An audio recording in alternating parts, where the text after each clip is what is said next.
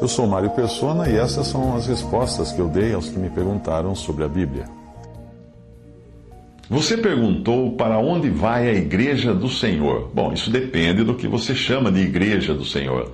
Se você estiver se referindo a todos os salvos por Cristo, nós seremos todos arrebatados a qualquer momento, para nos encontrarmos com o Senhor nos ares.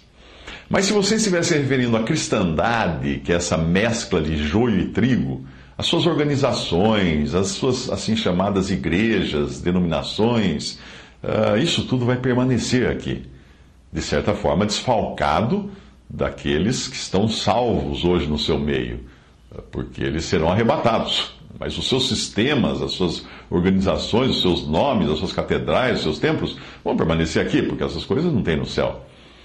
Essa que deveria ser a noiva de Cristo, a cristandade que deveria ter sido a noiva, como testemunho, falando no sentido de testemunho, ela surpreende o apóstolo João quando ele a vê como uma meretriz, uma prostituta em Apocalipse.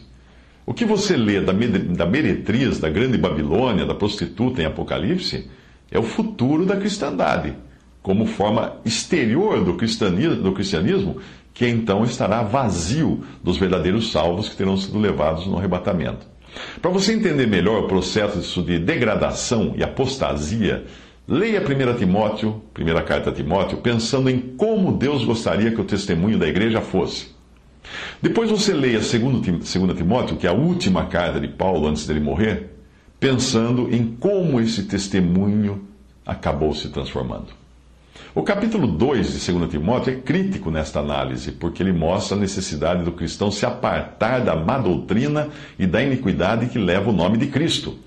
Aquela que foi na primeira epístola a Timóteo chamada de casa de Deus, na segunda epístola é chamada de grande casa, onde existe de tudo.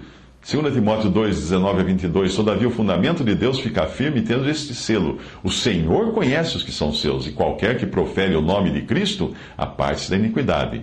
Ora, numa grande casa, não somente há vasos de ouro e de prata, mas também de pau e de barro, uns para a honra, outros, porém, para a desonra. De sorte que se alguém se purificar destas coisas, será vaso para a honra, santificado e idôneo para uso do Senhor e preparado para toda boa obra, não algumas boas obras, para toda boa obra. Foge também dos desejos da mocidade e segue a justiça, a fé, a caridade e a paz com os que, com um coração puro ou purificado dessas coisas, invocam o Senhor.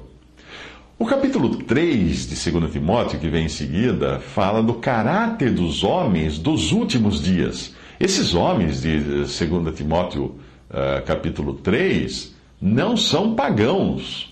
Não são pagãos, são cristãos nominais.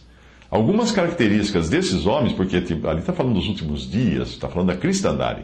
Algumas características desses homens são o egocentrismo, a avareza, porque eles fazem comércio de seus seguidores, a presunção de poder.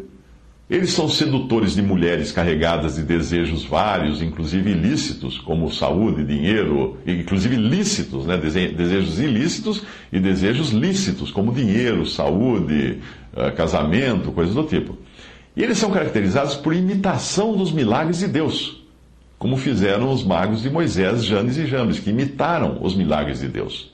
2 Timóteo 3, de 1 a 9, sabe, porém, isto, que nos últimos dias sobrevirão tempos trabalhosos, porque haverá homens amantes de si mesmos, avarentos, ou seja, amantes de dinheiro, presunçosos, soberbos, blasfemos, desobedientes a pais e mães, ingratos, profanos, sem afeto natural, irreconciliáveis, caluniadores, incontinentes, cruéis, sem amor para com os bons, traidores, obstinados, orgulhosos, mais amigos dos deleites, e aí inclua tudo que o dinheiro pode comprar, do que amigos de Deus, tendo a aparência de piedade, mas negando a eficácia dela. Destes, afasta-te, Porque deste número são os que se introduzem pelas casas e levam cativas mulheres nécias ou tolas, carregadas de pecados, levadas de várias concupiscências, que aprendem sempre e nunca podem chegar ao conhecimento da verdade. E como Janes e Jambres resistiram a Moisés, assim também estes resistem à verdade, sendo homens corruptos de entendimento e réprobos quanto à fé. Não irão, porém, avante, porque a todos será manifesto o seu desvario, como também o foi o daqueles. O último capítulo de 2 Timóteo é triste, porque mostra que todos acabam abandonando Paulo no final. E é isso que está acontecendo hoje, quando a doutrina ensinada por Paulo, nas suas epístolas, é cada vez mais abandonada ou deixada de lado como sendo difícil de entender, para dar lugar a práticas e doutrinas totalmente contrárias àquelas que Deus nos ensina através de Paulo, o seu apóstolo.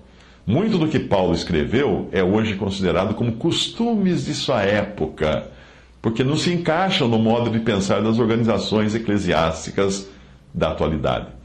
Então, se você também quiser entender para onde vai a igreja, considere onde você congrega se a doutrina dada a Paulo é negada. E aí você já está no caminho, junto com essa cristandade, que é o caminho da apostasia. Mas se você for realmente salvo por Cristo, você será arrebatado antes da total apostasia.